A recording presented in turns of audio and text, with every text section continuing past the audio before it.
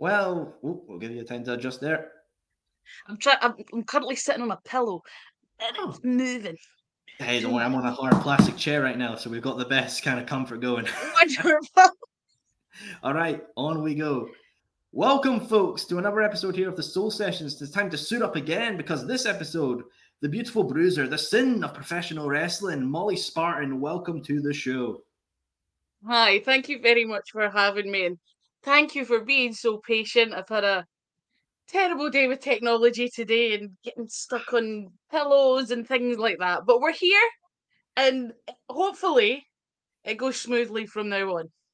We will keep that train rolling and make sure the tracks are steady. No alternate course going on. But Molly, what I love to do with every guest has a story, and every story has a beginning. I would love to know, how did your story begin within the world of professional wrestling?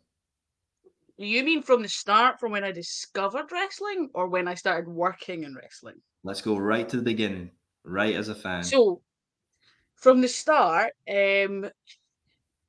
basically, I often tell this story about how I got into wrestling because I think a lot of people end up discovering it because their big cousin was watching it and they came in and watched it, or their brothers or things like that. Where for me, it was different because when I grew up, we had, I mean, it's going to show my age, but we used to have these little black, like Telewest cable boxes that had red digits on them.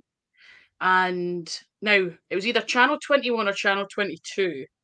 Don't crucify me if I'm wrong, but it was one of them. And it used to have Cartoon Network on it. Now, anybody that knows me knows I am the biggest Powerpuff Girls fan you will ever meet. Have always been one. Loyal, like I've got artwork on my walls and things like that. Like, love it. And I always say it was such the perfect cartoon that like showed that little girls, no matter if they were boisterous, artistic, or proud of their intelligence, they could still fight for what they believed in. Plus, it had Mojo Jojo and him, and like they had the best villains that were just flawed but wonderful. So I used to watch Cartoon Network. Now, what would happen on at 9 o'clock? There were certain channels that used to split the watershed. So when the watershed happened in the UK, for people in the US, you don't know, at 9 o'clock it cuts. So that at 9 o'clock you can say pretty much whatever you want. You can show whatever you want to limit, depending on your channel. But in the US, it's a bit mad. But in the UK, there's these rules. So at 9 o'clock it would change, and it would change to the channel TNT, or the provider TNT, which famously obviously hosted WCW. And one marvelous Friday night, I was watching, thinking I was getting an extra copy of the Powerpuff Girls because 9 o'clock came and it hadn't changed. And instead, I was like all excited, and then it changed to Big Bill Goldberg's screaming face down my television, and was like, "Whoa, oh, what is this?" Fell off the kitchen table, didn't know what was going on, and then my little brother ran in and was like, "What's happening?" And we basically discovered WCW. So on a Friday night, my mom and dad would go out and have a night out. Our cousin would come and babysit us, and at 9 o'clock we would watch wrestling. Now, at this point in time, we really didn't know who anybody was. But that's where we sort of started to learn. Mom and dad would come back from their night out. My mom always had the theory of whoever got hit first was winning. Whoever did the first hit was losing. That's her. She's stuck to it to this day. That's her theory. Whoever throws the first punch is not winning. Um, but yes, that's how we discovered it. But then through that, we sort of ended up changing network providers, and we ended up starting getting the WWF and WWE. My brother became infatuated with Mr. Johnson, to a point where I was Stone Cold, he was The Rock. I took many a rock bottom, he took many a stunner in our living room. And then, yeah, eventually just here I am. But yeah, No fell journey. in love with it with my brother. It's still a thing. Me and my brother, like, clearly I'm a bit more into it than he is. But it's still something. Like my brother, when I started to train, my brother just out of nowhere just went, "I support your decision to start training." And I was like, "Oh, thanks very much, David."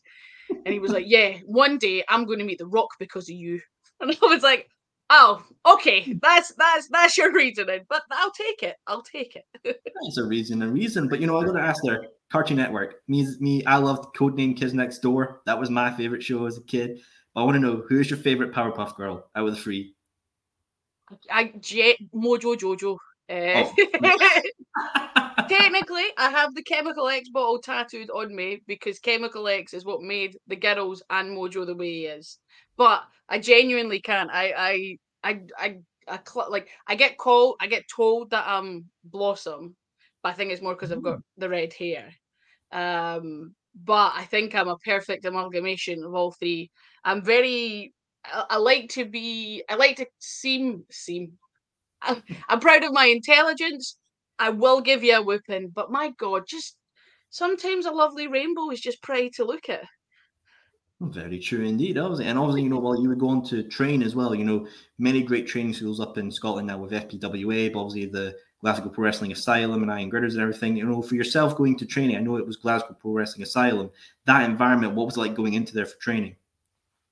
So I was actually, I think officially there is only two or three of us left from the original class. I was part of the first class. So going into it, it was actually a complete question mark. We were essentially the guinea pigs of the school. But it was obviously the coaches were established enough. They knew what they were talking about. So we knew we were going in to learn from great minds. But yeah, we were the ones that kind of took the leap of faith in seeing how it would go. The only other two I could think of that are left is there is a luchador wrestler called Soldato who's still going about, works at Target, things like that. But the only two of us that have managed to get to ICW is myself and Eddie Castle. We're day winners from GPWA. We were part of the first class, the first group, and really the starting of how they would sort of grow and decide to how to actually do their training is with us. Yeah. Yeah, wow. I mean, that's a hell of a thing there to be a part of the first class. Obviously with Scotland now, there's so many training schools popping up. What does it mean to see so many opportunities now for people to become wrestlers here in Scotland? It's great. I mean, there's always been the saying that there's something in the water in Scotland, as we do seem to produce a lot of great talent. But yeah, it's the different places that are springing up. Um, just means it's more. There's different levels as well for individuals because yeah, sure, like I love the way of that I was coached, but there's probably people that don't like that kind of method of coaching. But the fact that there is other places you can go to, you can find what helps you learn. Like I've been dyslexic and I've had my ways of learning of things. I know what helps me learn things quicker. And Angel Hayes always laughs at the fact that she says that she could always see the cogs turning in my head when I'm trying to figure something out because she'll just see it's literally I've heard her go, there she goes, because my brain will go tick, tick, tick, tick, tick, ching when I get it. She's like, there she is, she's got it. Like she laughs at me all the time for it because I'm dyslexic. I don't know my left from my right, which you'd think is terrible for a wrestler. But if you just do that with your left, you get an L. So occasionally you'll just see me go. If you ever see me in the ring, go. I'm trying to figure out which way I'm going. But yeah, I think because there is a wealth of schools now, it means that yeah, each person can find the way that they want to be trained and what suits them best now. Of course, absolutely, and it's great to see. But also, you mentioned having your own way of training. We've had many trainers on from FPWA, and Andy Roberts and Johnny Lyons, and they talked about building training programs around individuals, like it's sort of like a person-centered training plan. For you, Molly, was that how great is it to see that we're giving like these opportunities for people to learn their own way, their own path through seminars or in-ring training or other ways they like to learn? It's great. I mean, especially obviously, I am now affiliated with Iron Girders, most being it essentially part of a business, with it being belonging to my husband, and in the grand scheme of things.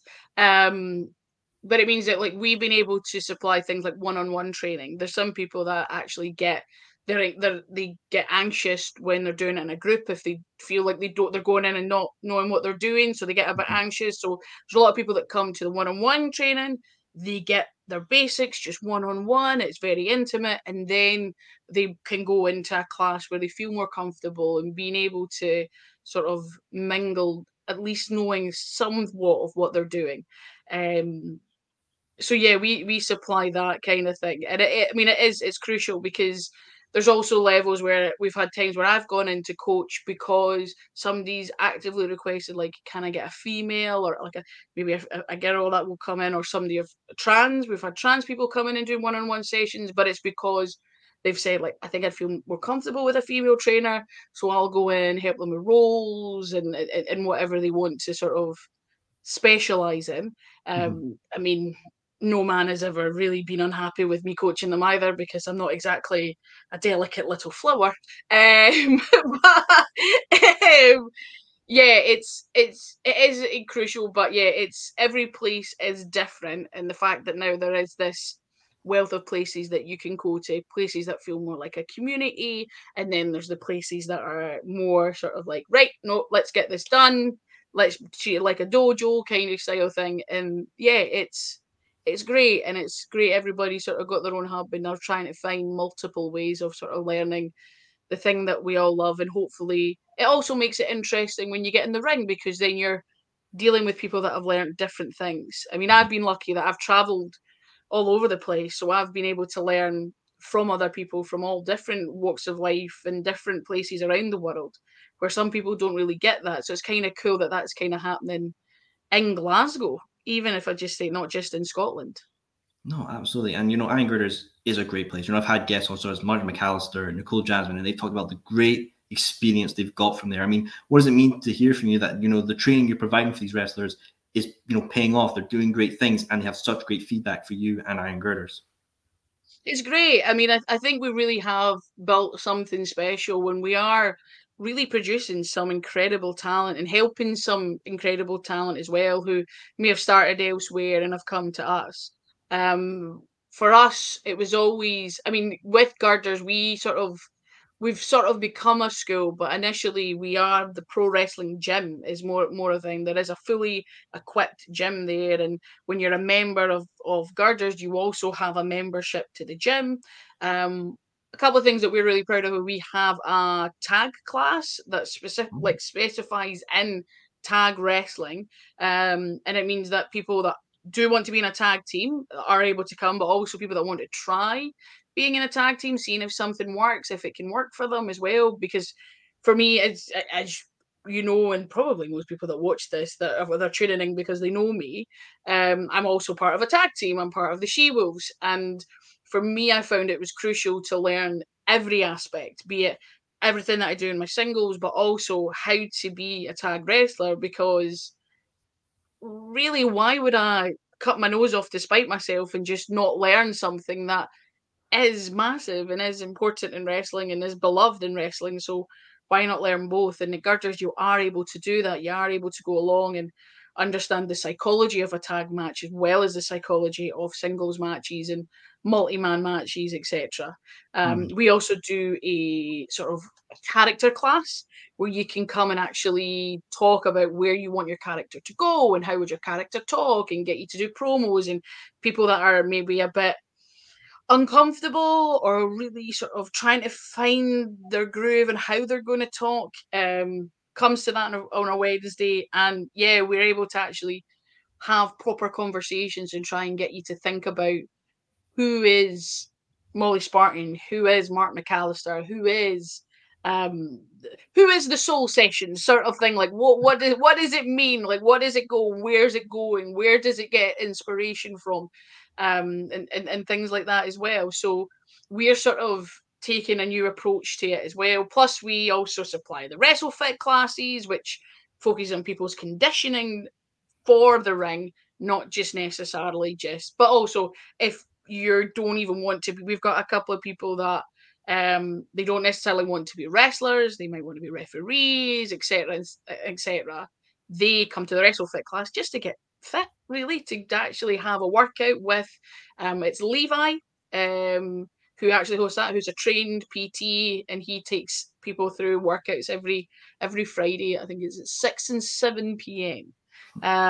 So yeah, there's a wealth of stuff that we feel we're providing, that's different to other places, but other places provide many things. Plus, we're associated with the Looking Sharps Dojo. They run on Monday.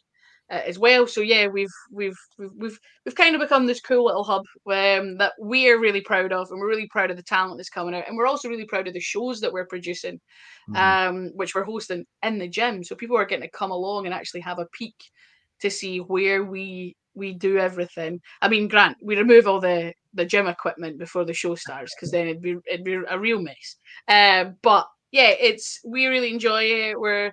We enjoy sort of filming the shows, and even when I'm in America, and obviously Wolfie's here in America, we have a live stream. So yeah, we sit and watch them when we're here and when I'm back home and stuff like that. So yeah, we're quite we're happy with how it's going. Hopefully, it just gets better and better.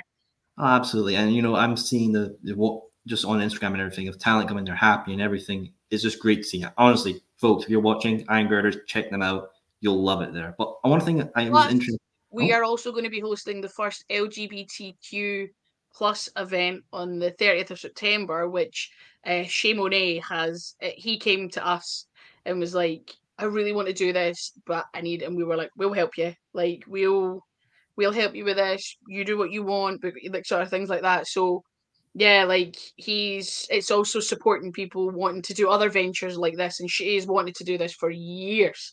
Like, knowing the boy, he's wanted to do it for years, and now he's getting an opportunity to actually do it, and we're going like, here you go. absolutely. I mean, it's funny you mentioned that Molly Shay was on the show last year, which she talked about wanting to do this event well. So he's Yeah, been at it for a long time, and it's historic as well. The first LGBT wrestling event, I believe, in Glasgow, or maybe it's all of Scotland as well. But I want it's to in know Scotland. It's the first one ever in Scotland. But historic. this has been something he's chased for years, before the pandemic, before anything like that. He's been wanting to do it. I even went to see venues with him before, when he was just sort of trying to find a place that he can go, and then possibly sort of.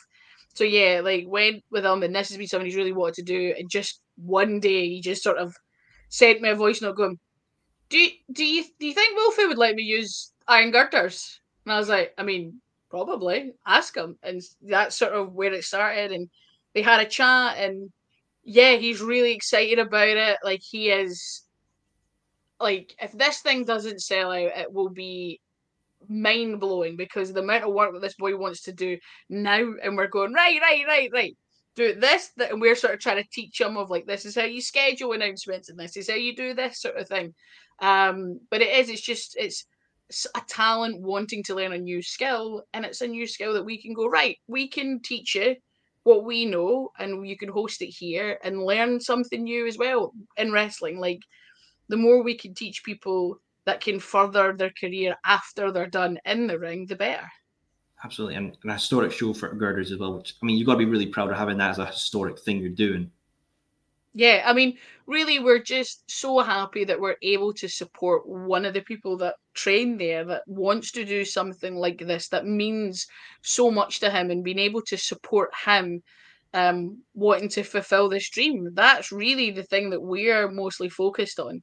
Um, and yeah, she's like talking to him as well. He's happy, that he's so delighted that he's able, because he understands that that's really, it's just us supporting somebody wanting to do something that they've wanted to do for years. And really, that's what it really is when anybody comes in to train, be it they want to be a ref, or a manager, or a wrestler. Like, we are enjoying supporting people having these dreams, be it they have one match and that's them, or if they want to go and travel to the likes of Japan or around the world, or even if it's just they want to end up hosting things that helps the community, other communities that they're involved in. So yeah, we're really proud to host it, and really proud to help Shay along this way in this journey to like Shay, like, we've already been discussing, like, who knows, this could be the new Scottish gay brunch for, you know what I mean? Like, Ooh, this is the first one. We'll see how it goes. We'll help you with whatever you can. We'll help you cover sort of some things and like that as well. But yeah, really, for us, it's just being able to support the people that actually come and train. Because we don't just want to be this place that you show up, you pay your money, and then you leave. Like, we want to be able to help you with whatever aspects and dreams that you do have, to the extent that we can help you. Like, we can't turn everybody into Brock Lesnar, but we can try. Oh, that's very wholesome to see that you have such care and all that, and it's great to see that. Honestly, congratulations for having this event coming up. Honestly, well done for this, Molly. It's going to be a true smashing hit. Yeah, and I'm also very excited. We've got some of the talent that I know are coming. I'm very Ooh. excited to work with and see, and also being involved with. So yeah, I'm That's excited about the show too. I'm excited to be on the show. So yeah, it'll be good. excitement, surprises all around. But there was something there you mentioned, Molly, a couple bit back that I've always been fascinated about. This running season of the Soul Sessions has been covering ring psychology. I'm very fascinated by it. You know how it works as a singles wrestler and a tags wrestler. But some people say it's a lost art. You know, maybe it's not as focused upon now or developed. From yourself, Molly, do you agree with that statement, or do you feel like ring psychology is blossoming more than now than ever? I mean, I'm probably gonna. It probably depends on where you train and stuff, and who you're surrounded by. But to me, it's so important. It's unbelievably important. Everything I think I do, like, I've corrected myself in the ring. Go, what are you doing? Go, like, I'm. I'm one of, but I don't know if it's also just because it's now an Iron Girders thing. Like, we're very crucial of, like, why are you here? What are you doing? Why are you doing this? Make it, like, try and make things make sense, because it also makes things easier for other people. Um, yeah, I think, but again, it all depends on where you train. There's going to be places that love just hitting cool moves, and everybody loves cool moves, and that's all good. But if you're able to not have to kill yourself, but make people so invested in something that when you do hit a cool move, the place just goes off its nut. Like, it also makes your career longer. It makes things easier for everybody else on the card. It makes, like, in the long run. And God, I love hitting cool moves. I love taking cool moves. I'm not saying that. I'm not saying, like, don't do that. But yeah, to me, it's so crucial. Your psychology is so important. Like, why would I do this? Why would I be here? What would I do? Like, just the simple question of why. And I'm always one for asking that. Like, if somebody goes, oh, I want to do this, and I'll go, why do you want to do this? Where's the lead up? Why? How are we getting there? I'm cool with doing that, but how are we getting there? That's sort of the question. And I've so far, I mean, people might call me a bitch behind my back. I don't know, but so far I've not had anybody straight up be like, "No, she's a cow." But it might happen. But okay, cool. You think I'm a cow? I'm cool with it. She's Um, sorry.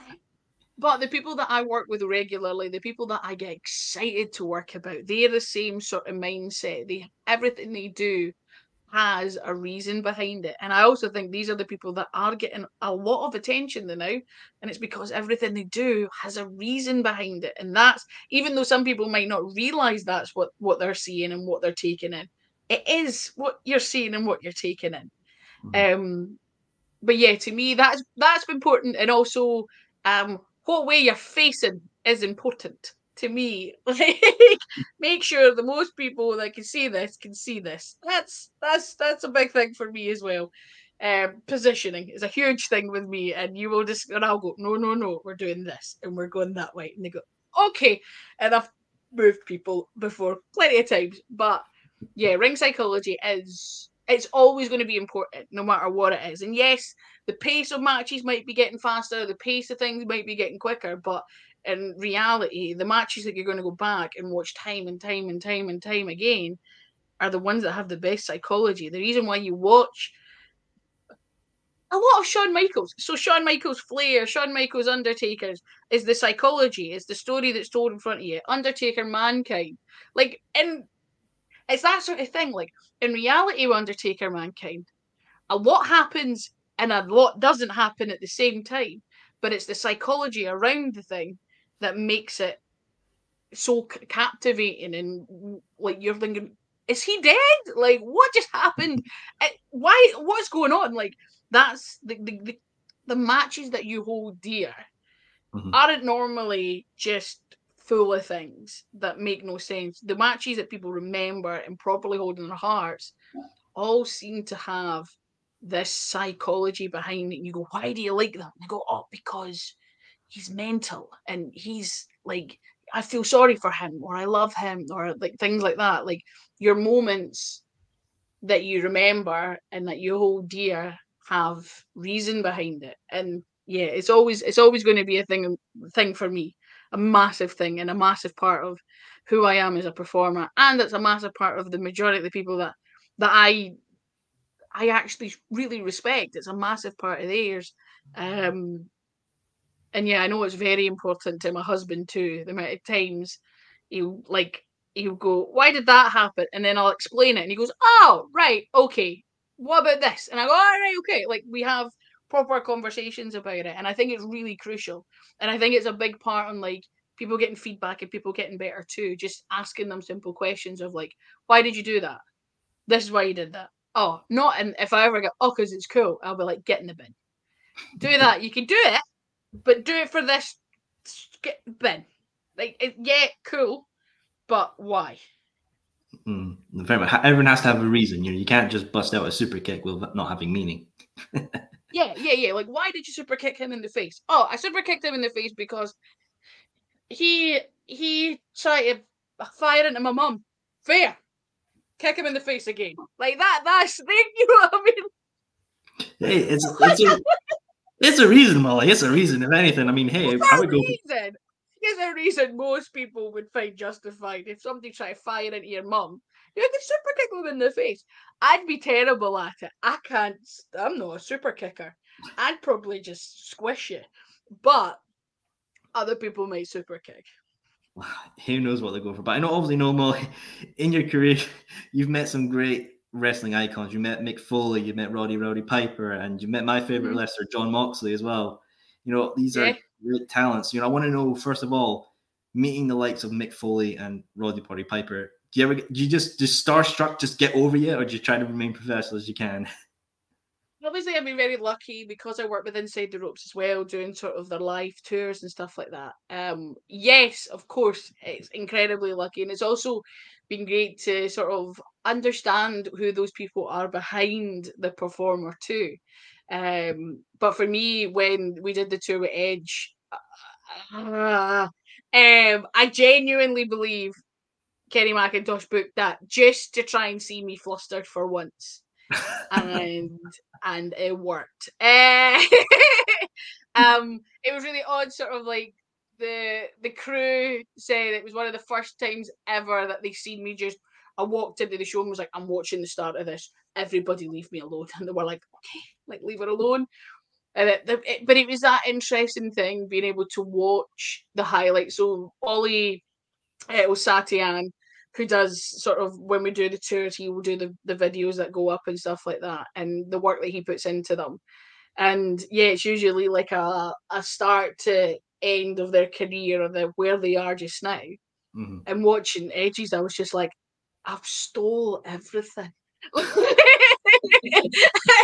I'm a sham, but no, but at the same time of realizing just not even realizing just how inspirational that man is to what I do. Although there are elements that are very different, there are obviously elements that are very similar.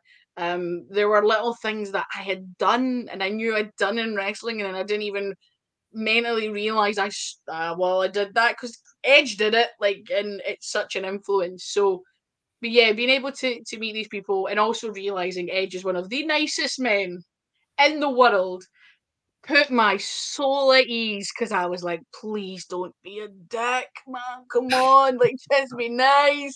Don't ruin everything. And he didn't, so that's good. Thumbs up. But yeah, it's also good seeing the people that I did invest so much time in weren't good, nice people as well. But also being able to ask them advice and things Mm-hmm. like that. And although my God, every time I go to do it, my heart is going boom, boom, boom, boom. My face is trying to be like, I'm cool and calm and collected here. I am a professional.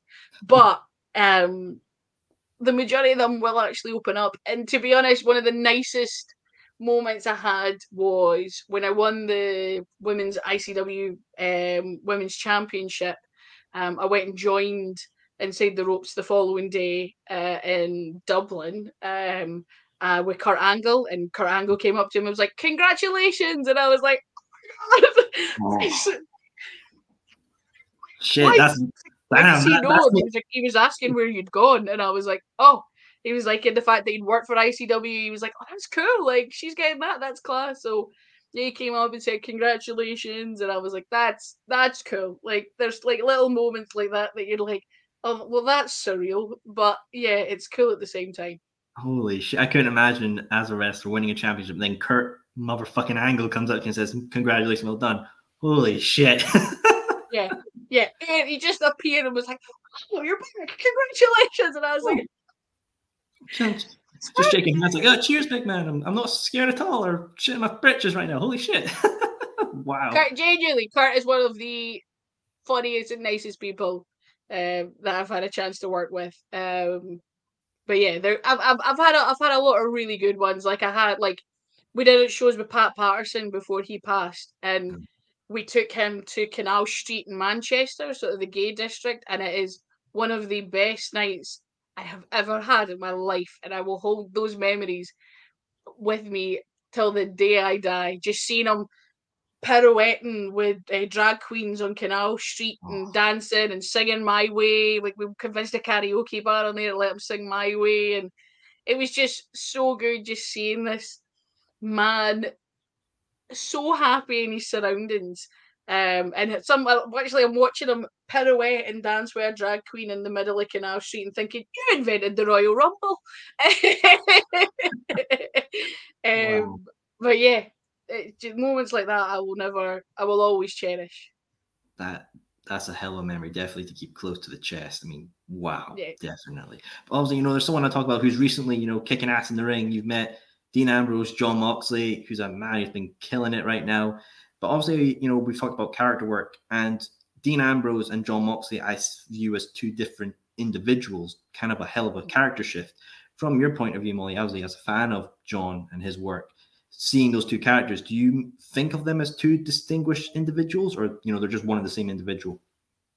So the difference being is, so I actually started watching John Moxley stuff before he went to WWE, and was very Ooh. confused when they signed him because I was like, they signed the right guy. Like, have they seen Tournament of Death? Like, because at that point they hadn't really signed anybody from like, you know what I mean? Like they went through an era where that sort of stuff was like, no, no, no.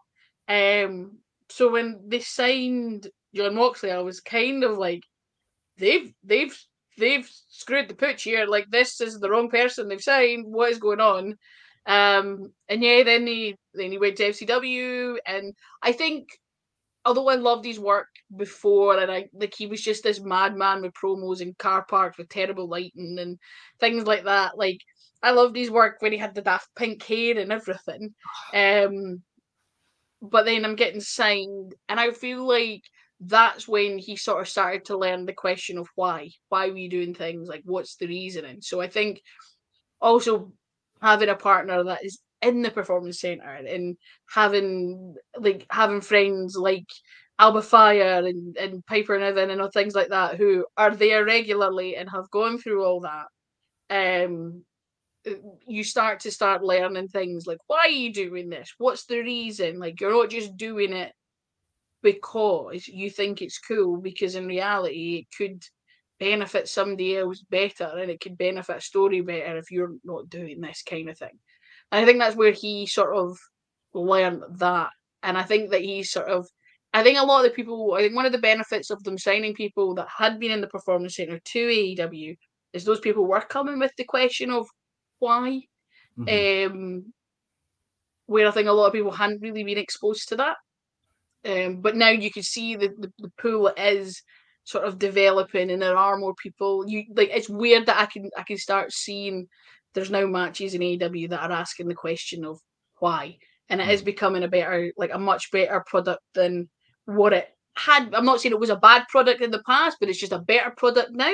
Mm-hmm. And like they wouldn't be selling at Wembley Stadium if they weren't, you know what I mean? If there wasn't like the first year of AEW, everybody was like, let's see how this does. Is this any good? And then, yeah, they made some right signings in order to sort of clump it together.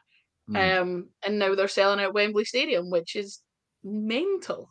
You know what I mean? But yeah, seeing his developed growth, and yes, obviously, I feel like the restraints of things, because clearly Moxley loves doing things like barbed wire and all those that there's just a thing in his brain that goes, I want to do that. And obviously he wasn't going to really get to do that in WWE, so he is getting to sort of express his death match bloodlust in AEW more. But yeah, they are very different, but also I said very different. I don't think they're very different. I do think they're still the same, but I think they're just a different developmental of that character. And who knows, it might end up he might end up reverting back to more like what he was, like Ambrose, just to, you know, save some blood. But yeah, no, it's just another stage in his career as a wrestler. The best wrestlers all know when they need to change and when they need to develop into something new and do something new, because eventually it gets old hack and people stop watching because there's something else new and shiny to watch. So if you can keep reinventing yourself, you're always going to be the new shiny thing. Chris Jericho is the perfect example of that. Edge is the perfect example of that. Like, constantly trying to find a different angle, a different perspective, a different mindset, a different sort of set of eyes to look upon things, to make things constantly interesting and to keep you relevant. Absolutely. You know, innovation is the name of the game. And, you know, obviously, let's go back to home, Scotland, because you can't mention Scotland and wrestling without ICW. ICW is a hell of a place. I want to know, Molly, how did you initially find out about ICW and what did it mean for you to wrestle for them? So my story's much more in depth than I think a lot of people realise. I've been there well for the company. Like, so I initially went in. So I first got announced to ICW because I did a college project on the Stand Comedy Club, and the comedian that they got me to follow was Billy Kirkwood. And me and Billy ended up realizing that we were essentially the male and female equivalent of one another, so much so that he showed up to our first meeting with a Punisher bag, when I was wearing a Punisher hoodie. We're both straight edge, wrestling loving, comic book, tattoo loving nerds that are both dyslexic and don't drink and are straight edge. So we're just like and we had great hair. We both have cracking heads of hair.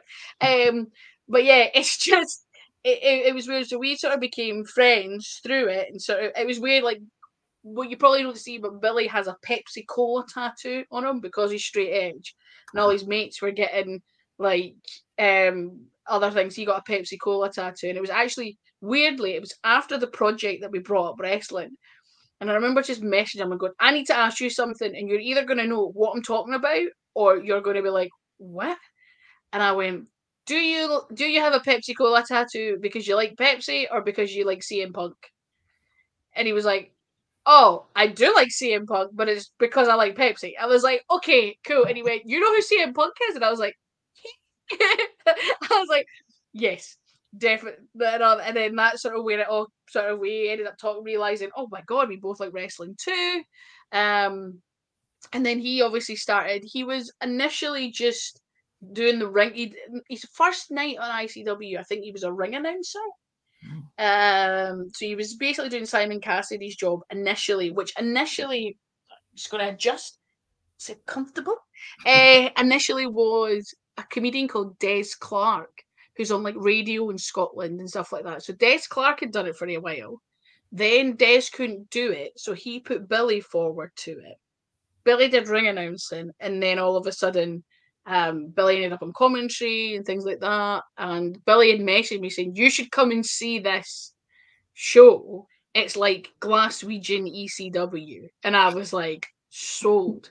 So there's a photo of me and my mate Juliet standing in the background of like this match, which had Jester in it, and we're like, and I was like, where did I see that? And then after that, I was like, I need to get involved somehow. And I was doing television. I was studying television at college, going on to university at the time. Met Mark Dallas and was basically like, I was like, Billy, and introduced me. Met Mark Dallas and was like, look, I can get you a camera and lights and microphone basically for free for the next year at least, if not carrying whatever happens at uni. I just need work experience. I need work experience to write down that I'm doing. If I just give you a bit of paper with what I've done and you sign it, can I? And he was like, sure, cool. Because it meant that he got his shows filmed. He got a free camera. He didn't have to pay out and hire one. So did that for a while, and then eventually he was just like, "Do you just want to keep on doing this?" And I was like, yeah. So I ended up sort of filming all the backstage promos. I had some of the absolute greats come through there. Basically, anybody like the pool, you're fully Gallus, you're Alba Fires, you're Piper Nivens, you're like Big Damo, Nikki Cross, like I all of them, like done it with all of them, filmed all their stuff, helped them sort of hone that skill, but also help other people as well, sort of try and find their voice. There was loads of people that initially, I remember there was, I won't name the individual, but I remember them coming in and being a bit like, why do I have to do this? I hate doing this. I don't like doing promos. And I went, right, okay. And he went, I just have nothing to say. And he was being a bit crabby. And I went, fine, say that. And they were like, what? And I was like, the promo doesn't need to be like 3 minutes long monologue. You can simply just tell me you have nothing to say and then leave. And he was like, oh, okay. And then from there, they became a much easier person to sort of deal with. But I think it was that idea of like, right, having somebody that would go, I'm going to make sure all this content for. By that point, we were trying to do television, and then it went on to an on-demand service, and then it went on to yeah, we went back and forth with Fight, which now it's on Fight again, and yeah, so I did that for years. I went on tours with them, made sure everybody was on the bus. When the bus left, which was, I remember one day that was my job for like weekends on a row, and we both had Damo and Nikki on one tour. And one day they told them, leave her alone, just let her sleep. And when I woke up and the bus was moving, I burst through that door like, why are we moving? And he was like, I told them the notes, everybody's on the bus. I got it sorted. Like, I've checked where everybody's here. You're good, just go back to sleep. I was like, okay, thank you. I've been asleep for like 8 days lately. I felt like that's what I felt. We'd only been away for 2, but it felt like 8. But yeah, it was that sort of thing. So yeah, I'd been there for ages, and then eventually, weirdly, when I talk about how I ended up wrestling, honest to God, it sounds like some mad rom-com movie that could have possibly happened. But I remember we were doing the August Fringe run, in a venue called Studio 24 that I don't think's there anymore, which is very sad because it was a great wee venue. But we did every Sunday at the Fringe. And I remember there was one day we were passing beams out, like the door, and it was me and Wolfgang, who's now my husband. So the rom-com bit comes in. But I remember at that point, like, we were just friends. We worked with each other at ICW. There wasn't any sort of indications, let's say. But I remember talking to him and sort of saying, like, don't know what made me ask this, but I went, where do you see yourself next? Like, what do you want to do next in wrestling? And I don't know why, but that was just what Kay like asked this guy a question. So I asked him that, and he said, "Oh, I'd really like to coach." And I was like, "Oh, that's cool. Like, where would you want to coach? Like, what would you want to do?" And he started saying, like, oh, he had this sort of idea of how he'd want to coach things and how he'd want to do things. And he wouldn't want to go to one place because he would upset the other, because he'd be friends with everybody, etc., etc. I was like, oh, that's cool. And he was like, yeah, I'd really like to start a place. He's like, I'm just worried nobody would show up.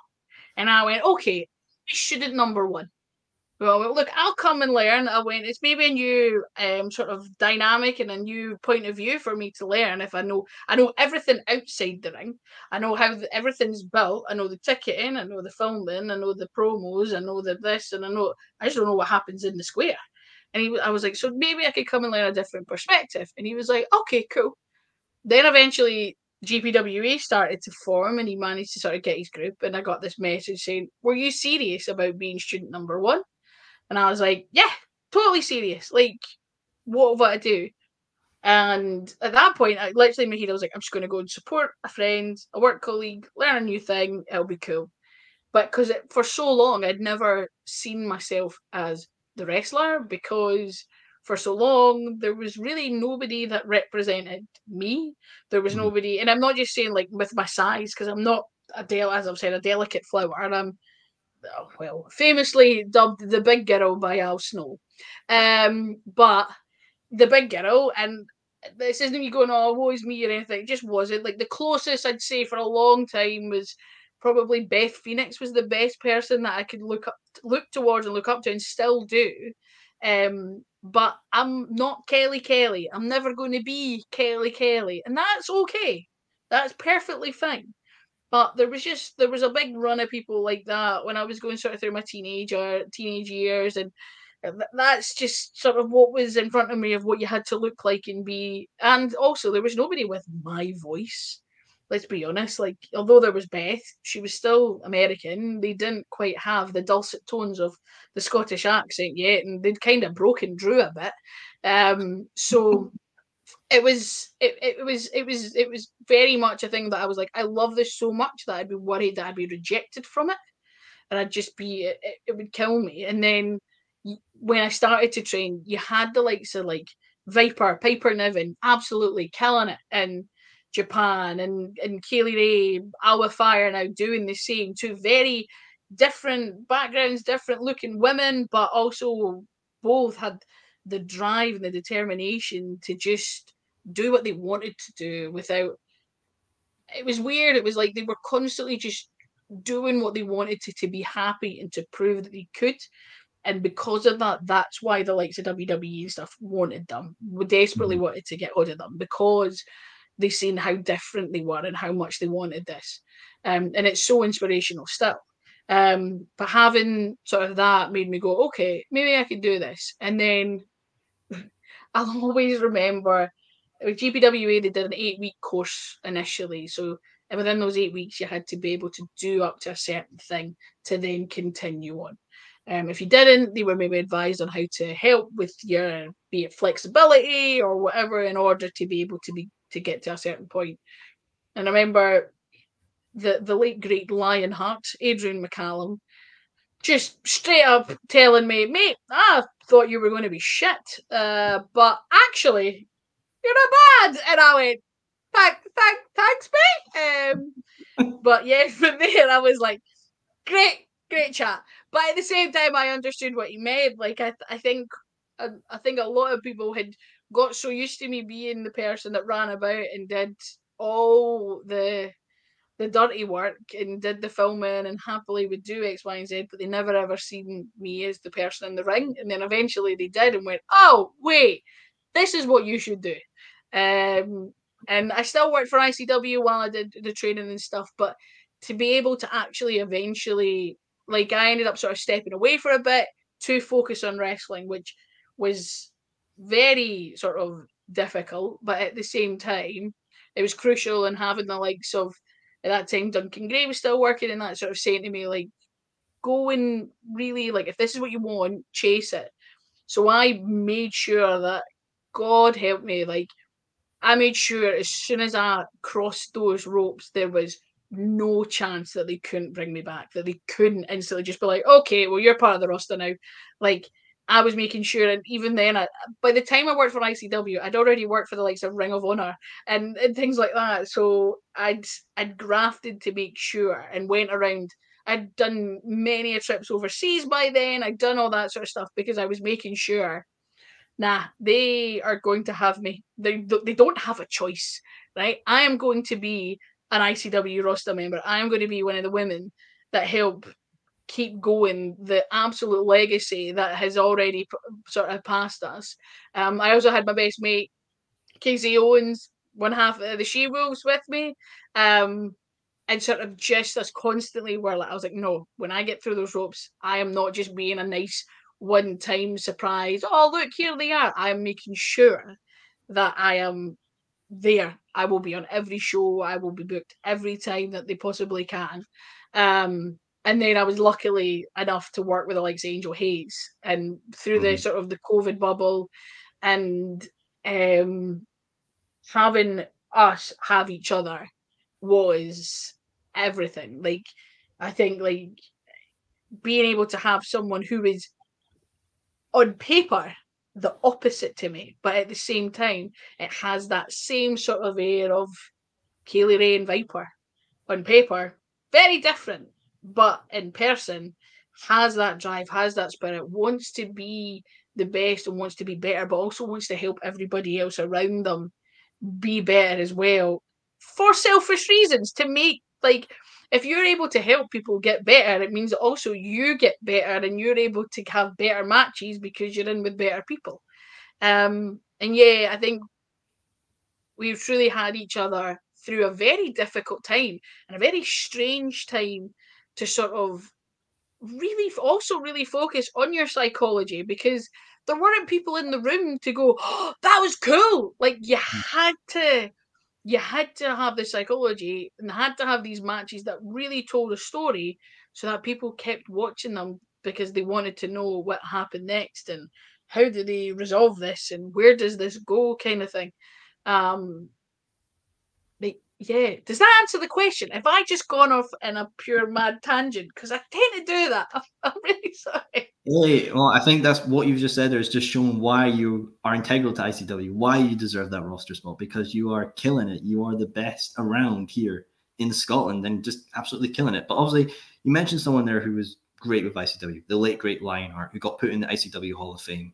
Truly great man. It's just a shame that he's gone. I want to know, like, if you got a favorite Lionheart match. Oh, I mean, the match with him and Jackie Polo in the Barrowlands was just, because the thing is, again, it's the psychology that comes involved. The reason why that match was so crucial was because for a very long time, those two genuinely hated one another. Like people think, oh, so, I mean, on they genuinely despised each other. But then before he went, they were two of the best mates. Like, everything was resolved because they were professional enough to realize this match is money. Like, this match is something. But they were also able to sort of dig in and get that bit of like, we both know we're both dicks, but let's make that. You know what I mean? Like, they were able to use what they didn't like about each other when they didn't like each other, um, for the match, in order to then realize, oh, actually, okay, I don't like this about this person, but I do like all of this about this person, for them to actually be able to become friends in the end.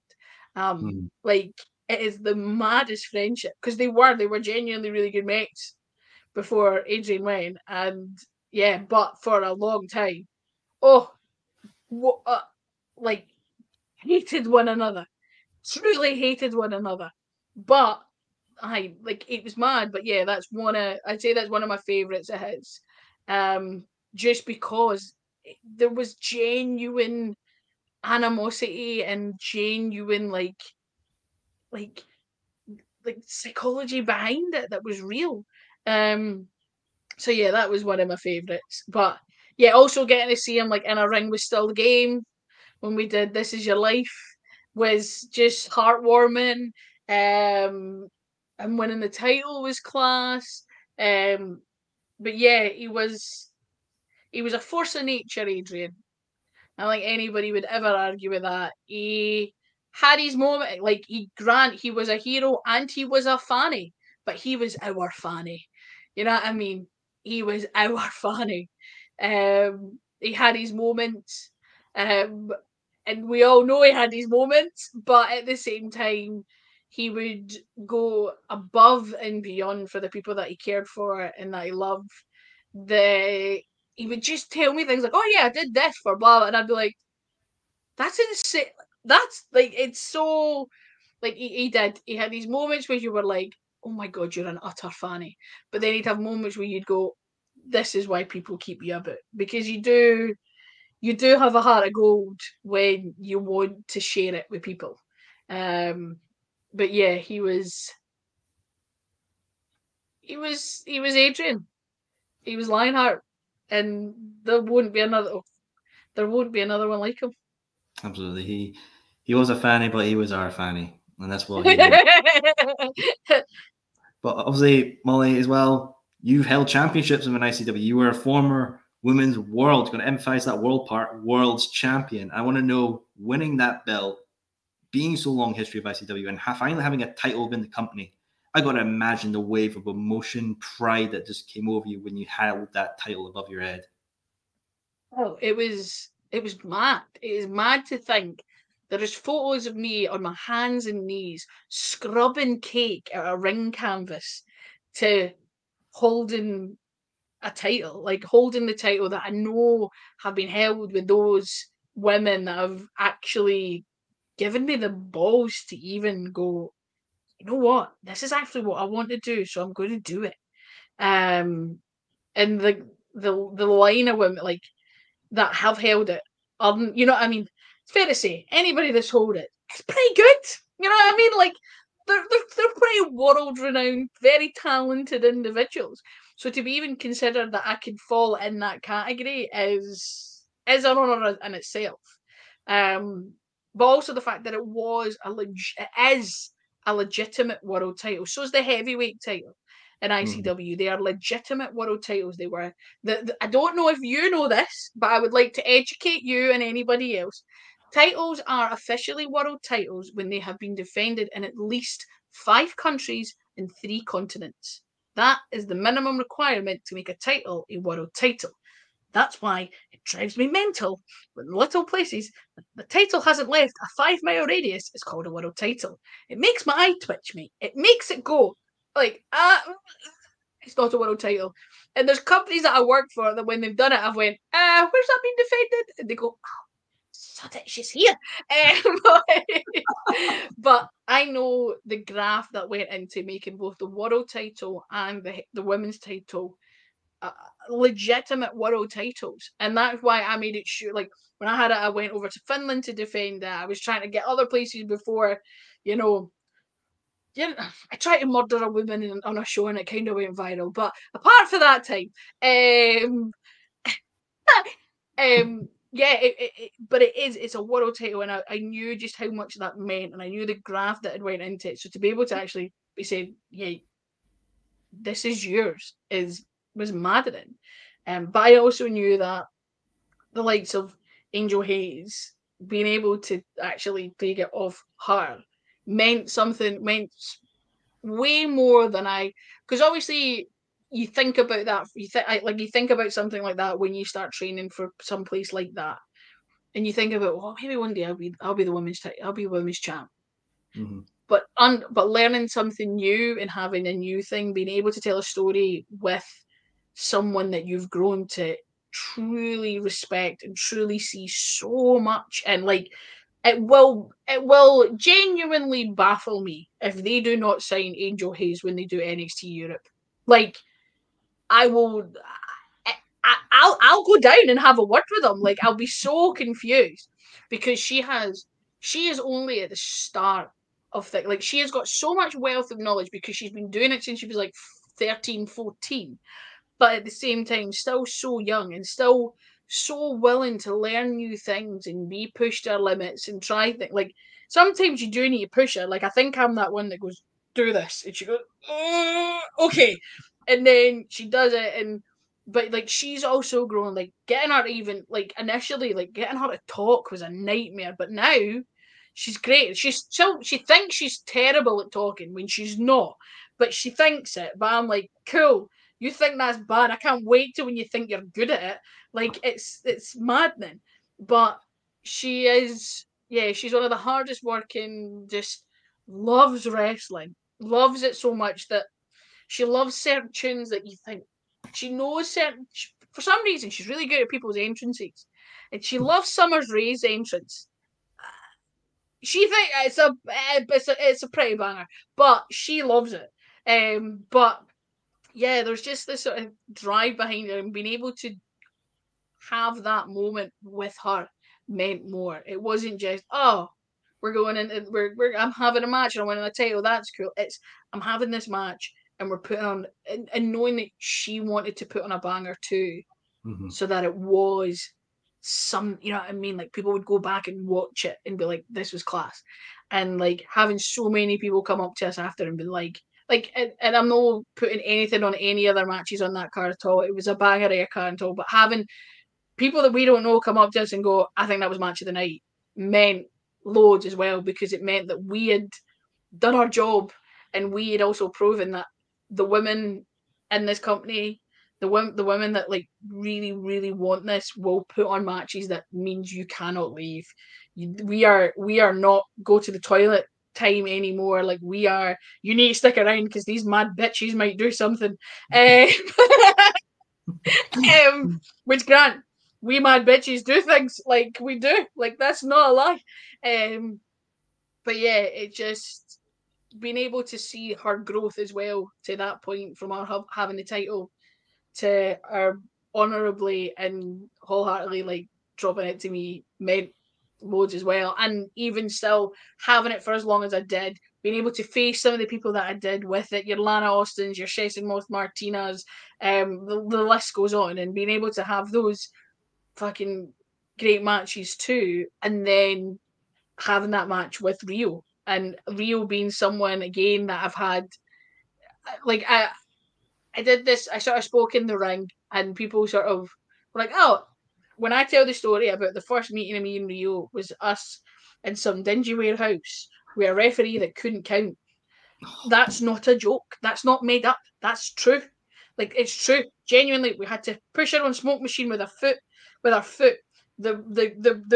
place that we were, honest to God, the width of this bed was bigger than the room, like the place we had to get changed. It was just a vinyl. It was maddening. But that's where we first met, and we had our first like match together, and it was in a 3-way, and it was just a nightmare. But we both came out it, and instead of being raging, we were howling of laughter. And then I was like, "Okay, you're cool," and she was like, okay, "Yeah, okay, we like each other." And then we kept sort of crossing paths and always kept up to date with each other and stuff like that. So being able to share with her as well and being so adamant, her, her, Her. was very important as well, because also who wants to lose a title in a rubbish way? You want No. to go out with a bang. You want somebody to hit the nail in the coffin and be like, "No, stay down, bitch." Like, and I think we fairly did that, and I Oh. think some people had opinions, but you know us and you know our match, and you went and subscribed to Fight Plus to watch it. So Fight Plus were delighted with us. That's what matters. And yeah, it was just having it was an honor, but also the idea of being able to build a roster so that that title can feasibly go on anybody, and any of the women that are in a match, you go, they might take like this. We need to watch this because this might change, because the level of talent that's coming in, any of us can be champions, because realistically we all are. We all are. We all have that drive. We all have that passion. We all have that hunger that any one of us can happily hold the title of champion. The belt's nice, it's lovely and it's shiny, but it's holding that being known as champion is yeah, it's kind of cool. It's definitely a cool thing to will, but it's funny you mention that, Molly, because I always love this story and having the other side of a story, because I've actually had Rio on this show and she talks about the match, and I got to know the story behind the bump when Rio falls off the balcony Because Reels told me her side of the story of how she was like, "Oh fuck, I'm fine. All right, cool, awesome." But your point of view, looking down over and then just shouting like fucking mental. What were your thoughts on that whole part of the match? It's mad. I think a lot of people, yes, like it's so clear. Like there's been so many times people have come off that balcony in ICW, right? There are countless amount of it. Christ, Drew McIntyre, hoofs no amdar off it. Like, and I mean hoofs him off it. One big woof, gone. But nobody talks about that. Months before it, literally November. This happened in the end of January, right? Beginning of Feb. When was it? January or February. It was one now. It's been a long time. But from November, somebody got gorilla placed over it. Nobody said a thing. Nobody said a thing. It's cool. It was tweeted. As soon as two birds do it, two women decide, let's have this a go. The place erupts. The place goes mad. Now, Grant, people sometimes think, oh, look at those women. We're professionals. We know our job. We know what we're doing. We know, like, we had planned that. Like, it's just, let me get comfortable because now I'm getting, right. We know what we're doing.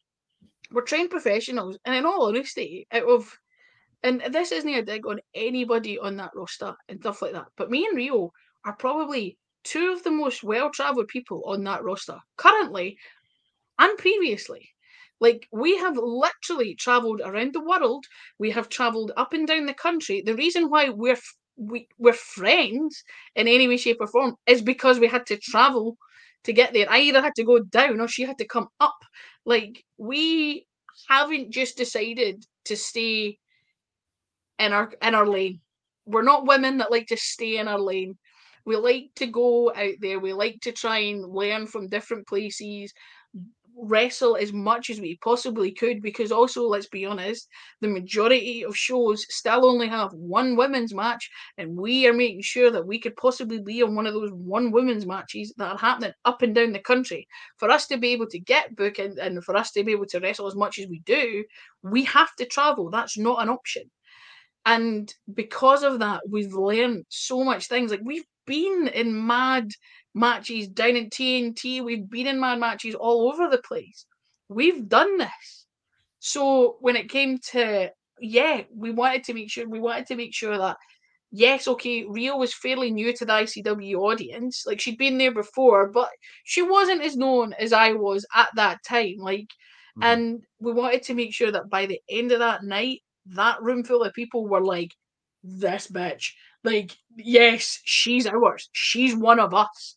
And by the soon as she fell, she was one of them.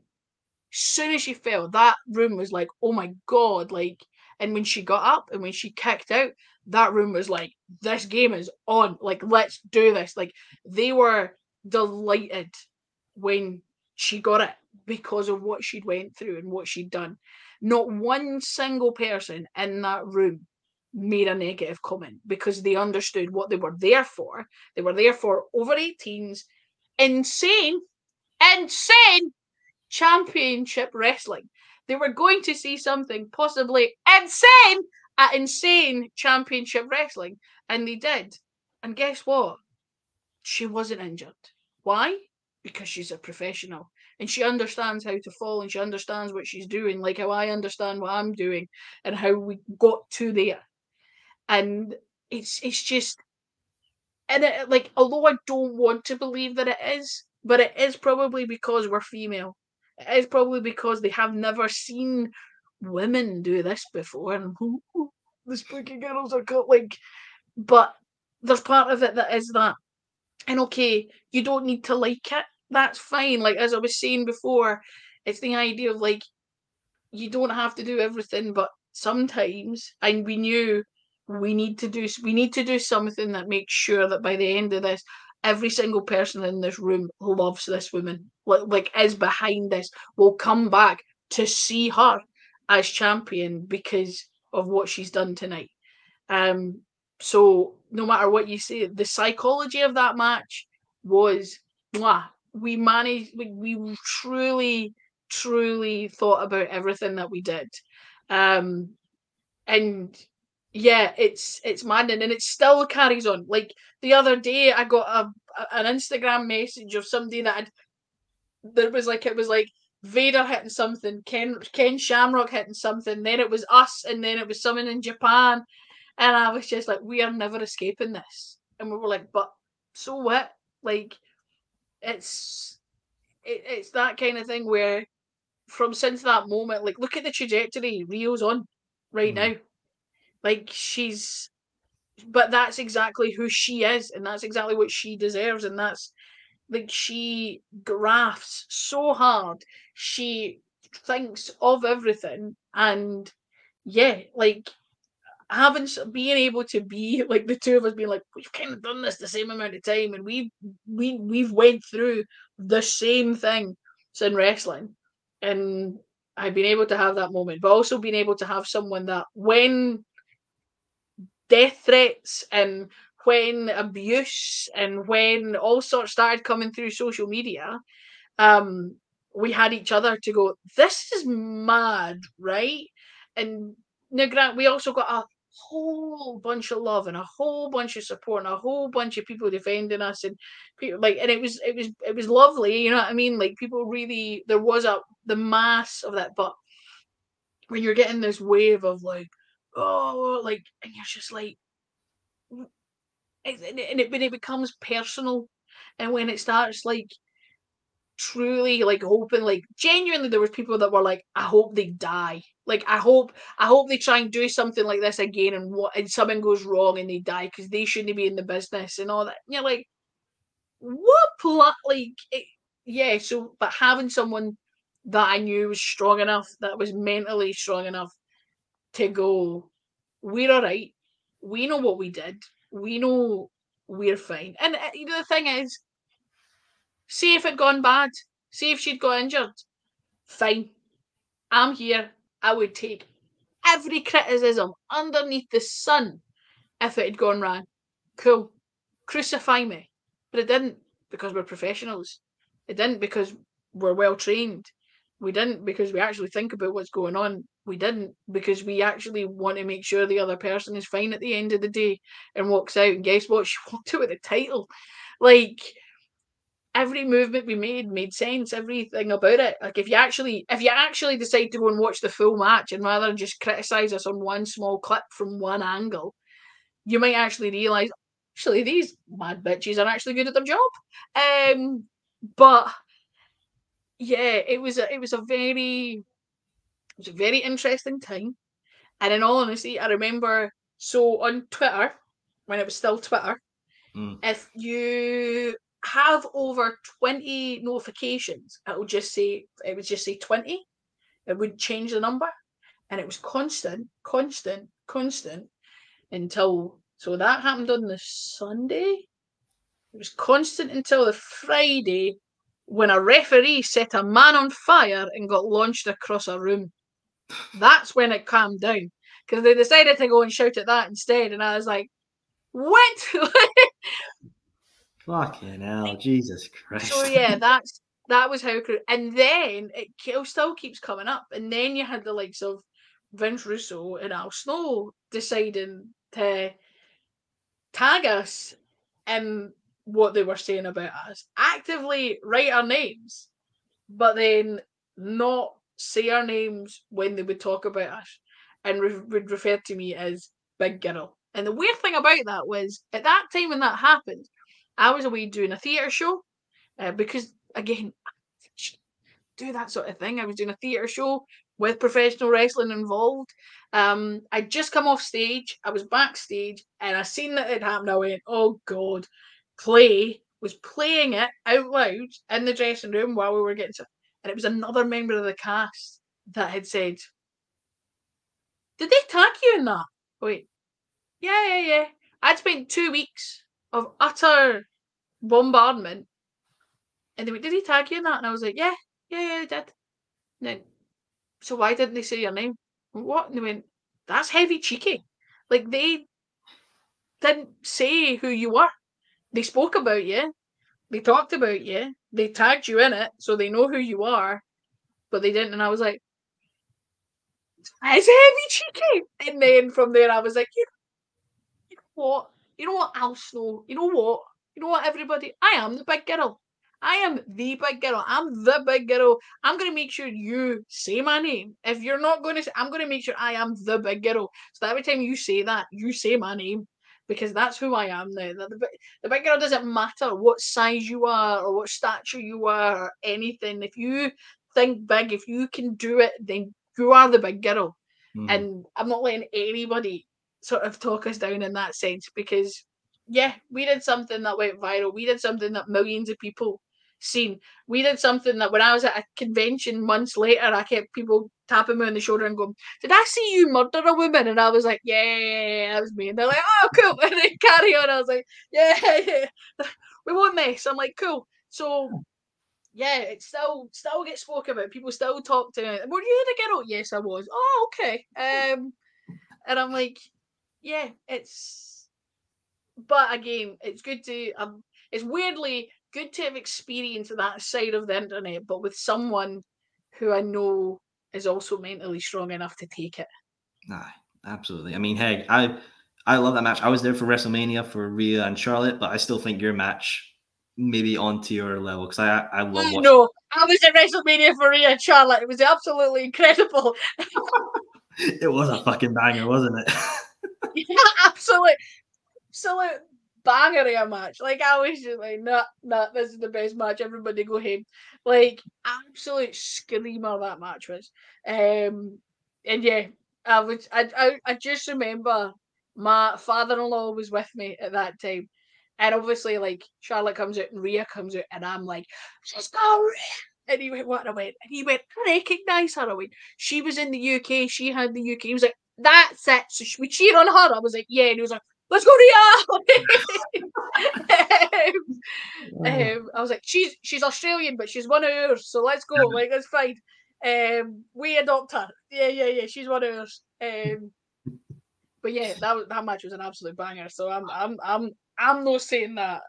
But like Rhea Charlotte was possibly one of the best matches at WrestleMania this year, and in any WrestleMania, in any women's wrestle match there has been. So just not getting there because it's Rhea, Ripley, and Charlotte Flair. Yeah, I'll say something controversial, better than Cody and Roman. I'll take that bullet.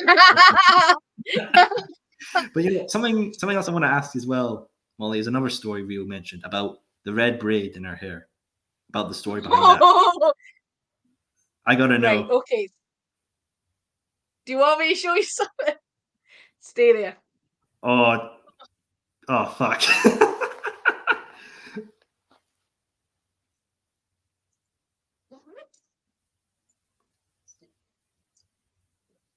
Oh.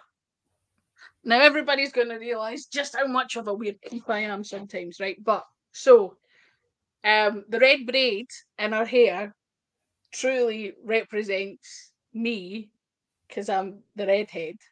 And I have this thing, right? So this little sock monkey goes everywhere with me, especially at wrestling, and his name is Gary, right? And it was given to me as a present from a next door neighbor called Rory, who was like 5 at the time, and he gave me this on my first ever wrestling match. So I was nervous, and he gave it to me as a luck charm. But Gary's scarf that I've just taken off is the braid. So normally, because it's a good luck charm, Gary, usually you'll find it in my suitcase, will normally have this fetching scarf, which still has actual hair in it, which right, but yeah, so I kept this braid of Rio's, so she goes everywhere with me as well. See what I mean by not wanting to hurt a person? Like, but yeah, so the red braid, if you see the red braid in Rio's hair, it actually represents old Molly Spartan here, because of the red hair and stuff. So yeah, that was the example. But yeah, I kept the braid. Oh Fucking God, I'm hell. a creep, but it's an endearing creep. Aye. But yeah, this goes in my suitcase everywhere I go with wrestling. Um, and yeah, I'm a weirdo that likes pure. The fact that I remember going into that show and said in my head thinking, I mean, it'd be cool if I cut one of her braids off, but never ask her that. Never asked to do that. That's it. And then she walked in the doorway. Do you want to cut one of my braids off? And I was like, yes. So yeah, the red braid does represent me here, but yeah, and I've kept it. So But it didn't go away. It's not just disappeared. It also, well, I was about to say it's not like some mad creepy stalker fan has it, but a mad creepy fan has it, but the fan is our pal, so that's okay. yeah, I mean, it's a one of a kind wrestling memorabilia. It's going to be in the Hall of Fames. Yeah, I'm going to keep it. And then when cloning technology gets better, Whoa. I'm going to take the actual bit of real hair and I'll just make another one so that we have loads of Rio and then we'll have loads of cracking matches everywhere because there'll just be hundreds of Rios. My God, I can see it now. ICW Shockhouse Party 69 in the future. Molly Spartan in a gauntlet of 80 reels. Whoa, main event. No, the whole card is just Oh, Rio. It's Rio. The entire poster is just multiple Rios. wow. Hey, that's a sellout show because you never know what's going to happen. But now let's go to the future because Shug's House Party 8 is coming up. And, you've got a match there in, an 8-person tag. And, the manifesto, they kind of may have delivered a little promo about you going on and saying their words and all that. But I want to know, Molly, how scared should these fuckers be? Because your 2 other tag partners haven't been announced yet. I just want to know how fucking scared should these fuckers be? Very, very. And the weird thing about this, right, is for some reason ADM has it in his head that it's about him, and he always does. That's the problem with ADM. He's full of his own hype, and I'm trying to be okay.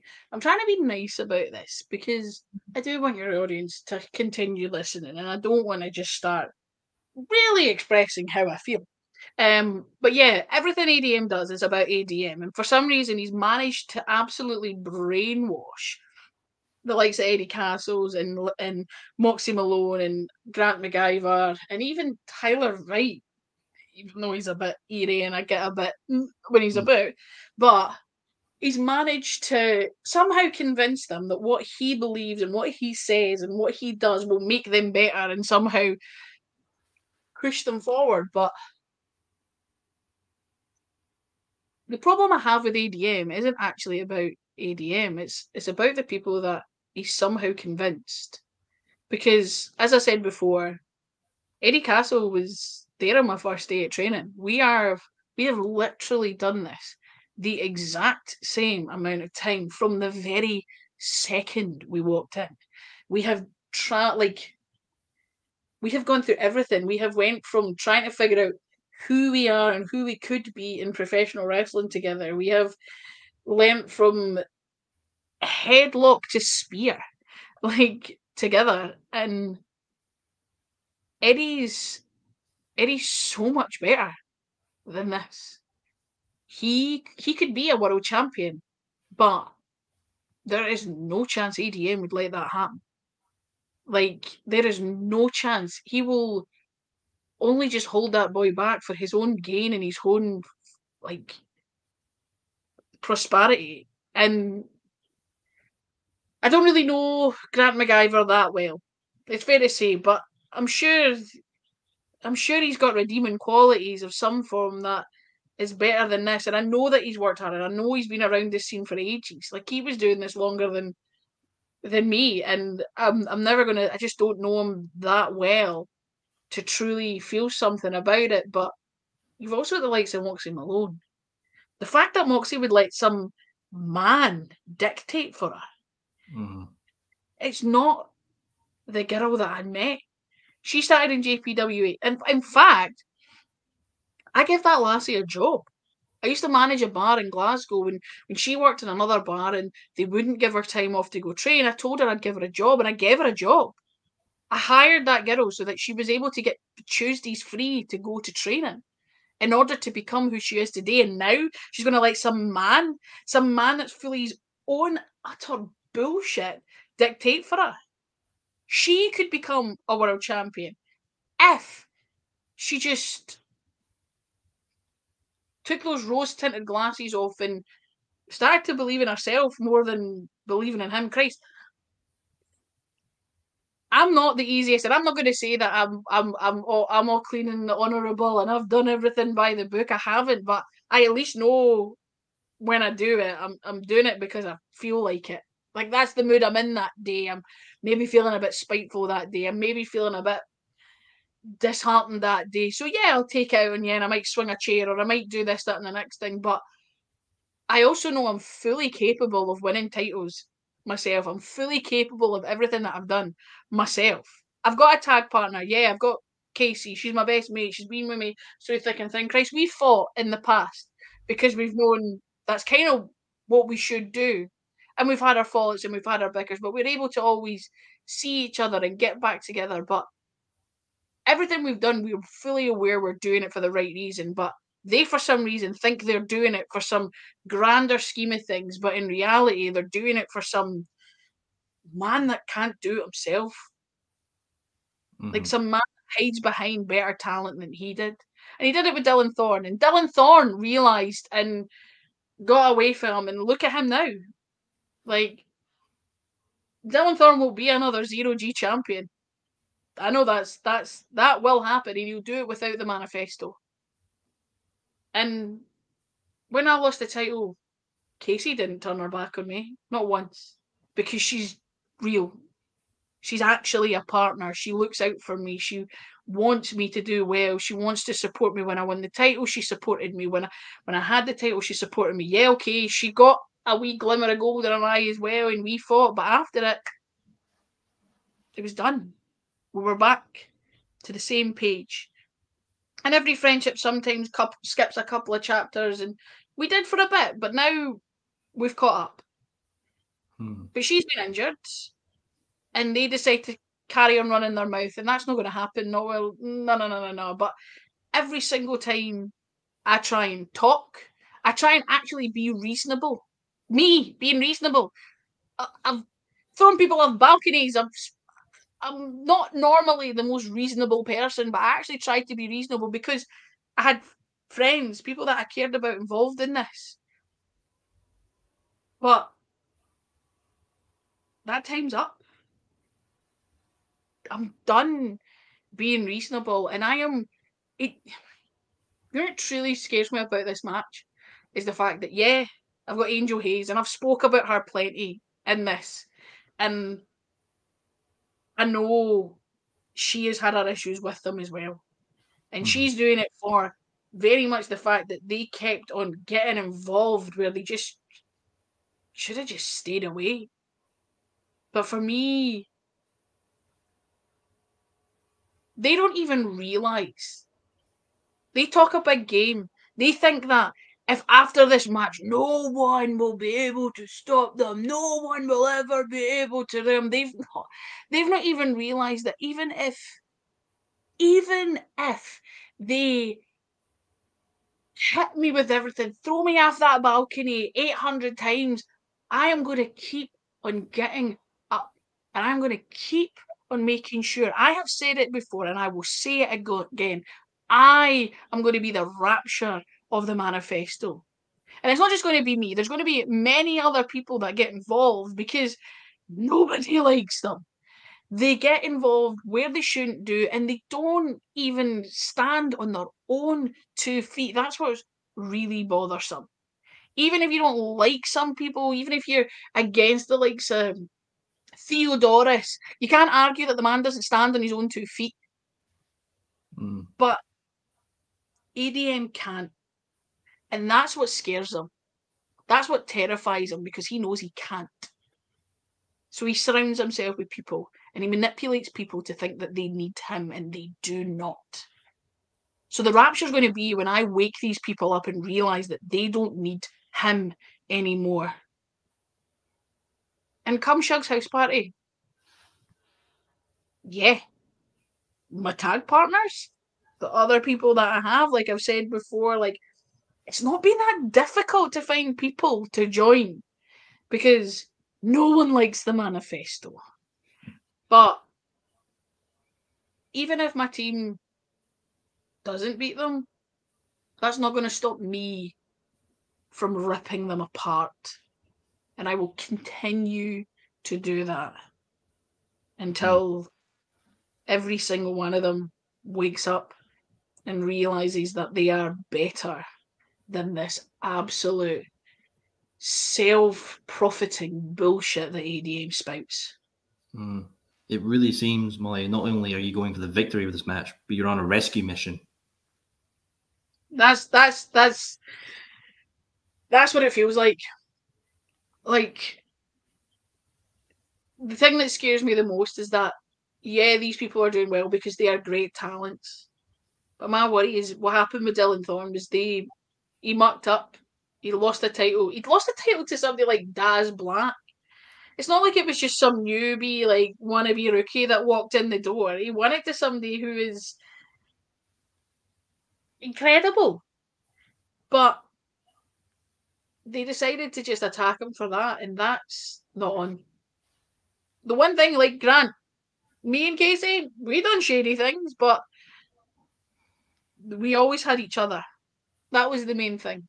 It didn't matter who liked us and who didn't like us, because we always had each other. But I don't think they will always have ADM, and I'm hoping that they realise that before he does, Mm. and that they can get rid of him before he gets rid of them. Absolutely. It's a very dangerous situation for these individuals. You know, it's sort of like having, you can do the actions, you can do what you can do, but you have no morals behind them. You're just gutless. Mm-hmm. And that's what it feels like. And the worrying thing is with ADM, I think if he actually, I think he can stand on his own 2 feet as well, but I don't think he believes he can. And he'll argue. He will, blue in his face, tell you that I'm wrong, that I'm out of order here, and of course he can do this, and he's the prophet, and believe in the prophet, and blah, like. But I think he could, but I don't think he believes he can, truly, deep down. And that's why he's doing all this. That's why he's the way he is. Because he gets people that he wants to be like to surround him. But yeah, I'm worried about people who that I used to really care for. Right now, I'm I just need to genuinely I've got to a point where I'm gonna need to knock the sense into people. So yeah, that's what's gonna probably be happening at Shug's house party. And but also if I can boot ADM in the boss, I'd quite happily go home with a smile on my face. Yeah, I mean, I definitely think the fans would really come with a cheerful spirit in head. But hey, come Shug's house party, hell or high waters, Molly Spartan's going to be saving people, folks, and you know that's something we're going to see. But obviously, within the Who's Scottish seen wrestling, that coming? Who's ah, seen that coming? This is how bad it's got. That I'm having to get involved. That's how bad it is. Like hey, going it just from shows. trying to murder somebody to saving people. That's how bad this is. Well, just shows you never know what's going to happen in the world of professional wrestling. Things can go from high water to low water to good to bad. Flip on a dime, you never know. But obviously, within Scottish wrestling, we're looking to the future, and future talents are rising up and killing it. And I know you faced these two previous guests in shows, in Ashley Vega and Daisy Jenkins, two female wrestlers I think are just rising and killing it within the business. Obviously, you've got a match coming up with Daisy Jenkins at Pro 2 Wrestling. Seeing the future generation of female stars rising up within the Scottish wrestling scene, what does that mean to you to see, Molly? What's really cool about the likes of Daisy is the fact that she's also from where I'm from. She's from Fife, which is a part of Scotland that hasn't really produced much talent in the years gone by. Um, but the fact that, yeah, she's just got the right head on her shoulders. She is so humble, but she is constantly trying to be better, and like every time I match any feedback, what's going on, but like she is really, really, really getting there, and like just going above and beyond to try and be the best version that she can be of herself. And she'll be great. Like she's going to be great if she just keeps going the way she does, and she keeps that humbleness about her. She'll do incredible. Ashley's actually been doing it this roughly about the same amount of time as me, but obviously she started in Glasgow from a different school, and now is training at FPWA. And we had that match in which weirdly she actually was my opponent in a match in Fife for the first time that I wrestled in Fife in front of my family. Oh. So it was weird. It was the Fife school versus the Glasgow school, with the Fife girl wrestling the Glasgow girl for the opposing sides. So yeah, no, she's really changed sort of the dynamic of where she's going with things as well. And hopefully my feedback helps her, and that she'll listen and, you know, think about things.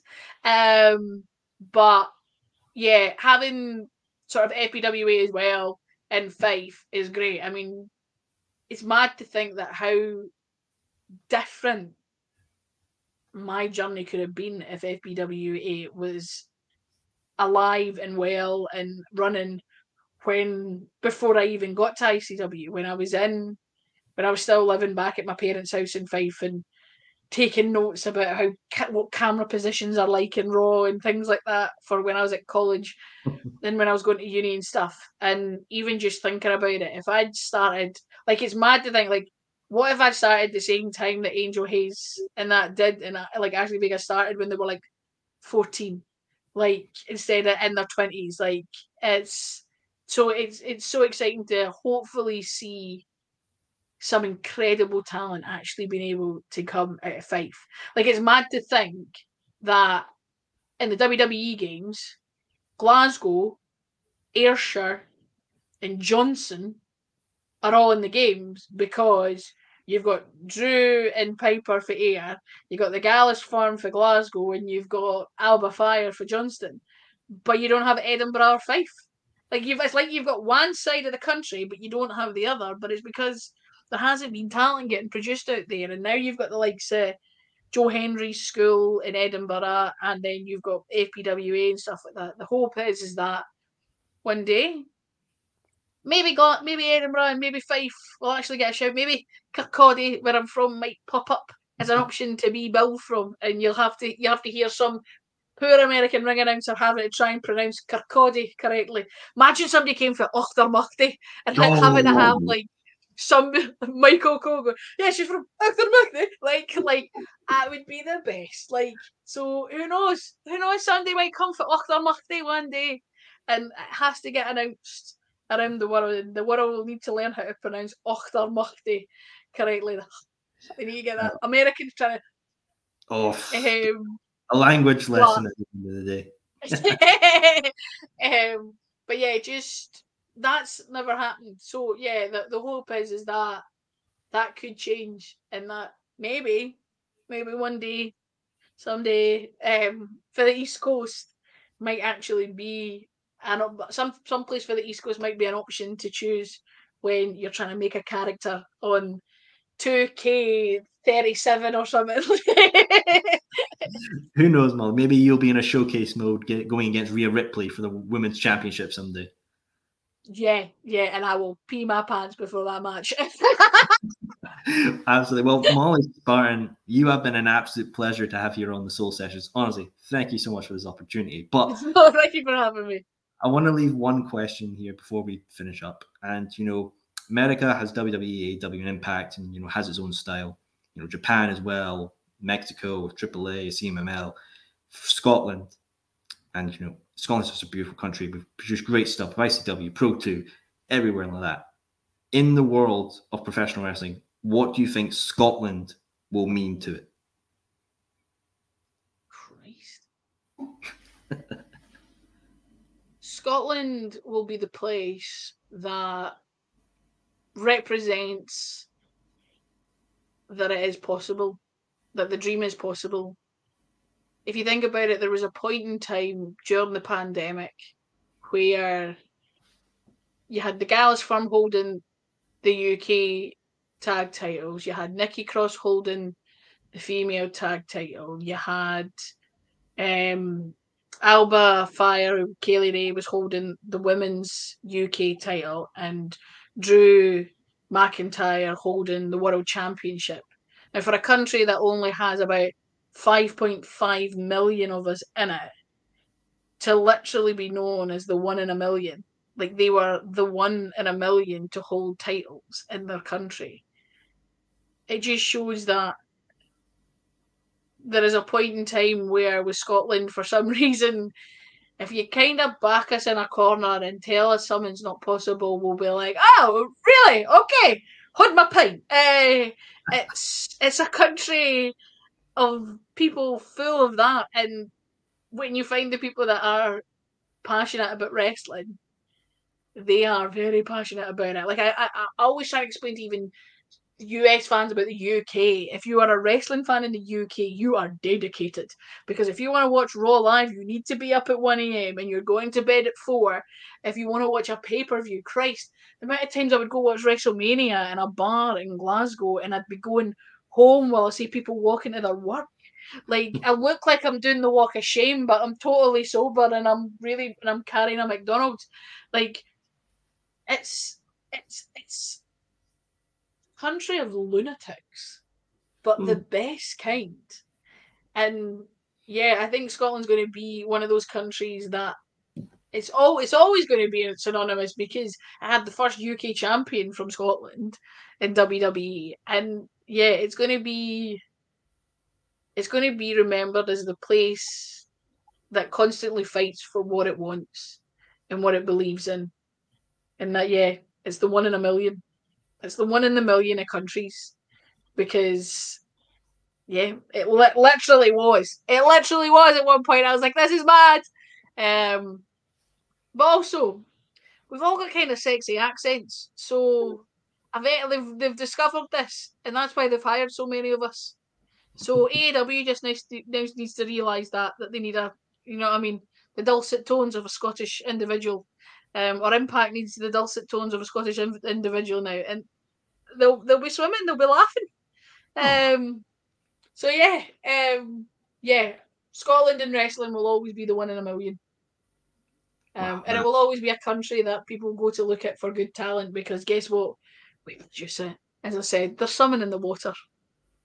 I mean, hell, I mean, like, God, that's an inspirational quote. That's like an end of movie quote you could put there in the. Who knows, Molly? Maybe we could see you against Jamie Hayter or Trinity in Impact someday. Some kick-ass matches. Yeah, that would be class. That would be class. Really, I want Slamovich. I want Slamovich in Impact. That's what I want. Plus, like, what the hair in that match. It's gonna yeah, go. that's what I want in Impact. I want Slamovich. Well, hey, dream match. I say so myself. But Molly Spartan, thank you for coming on the Soul Sessions. But folks, if you want to learn more about her journey and see what she's getting up to, I will include her Instagram link in the description of this video. As well, I will include a link to Iron Girders, Shaman A Show. Let's sell this fucker out and let's support great wrestling. The first LGBT event in Scotland. We are going to sell this fucker out. I can assure you on that. Well, lad, it's called Iron Grinders. That was Shay's idea, and we were like, "Cool, that's the name you want. That's fine. We did name it that. You named it that, Shay." But yeah, please, it's going to be incredible. Like I already know what the card is, and it is going to be outstanding. You're going to see people for the first time that you've never seen before. Some great talents are coming up from sort of down south and stuff like that.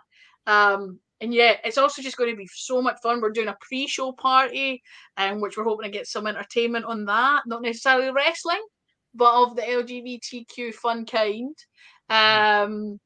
So yeah, we're really looking forward to it. It's really exciting, and I'm just excited to go find decorations with Shay. Like when I get back to Scotland, we are going looking to decorate that place out. So yeah, it's going to be so much fun and class, and it's so exciting to do, and also just really excited to be part of. Absolutely, indeed. It's going to be a fun, fantastical, dazzling event. Come on, viewers, click the link. Right, I know you've watched the episode now. It's a really good episode, but get that link clicked and get them tickets bought. Right, thank you everyone for tuning in for another episode of the Soul Sessions. She has been Molly Spartan. Thank you, everyone. And remember, tune in for more Soul Sessions.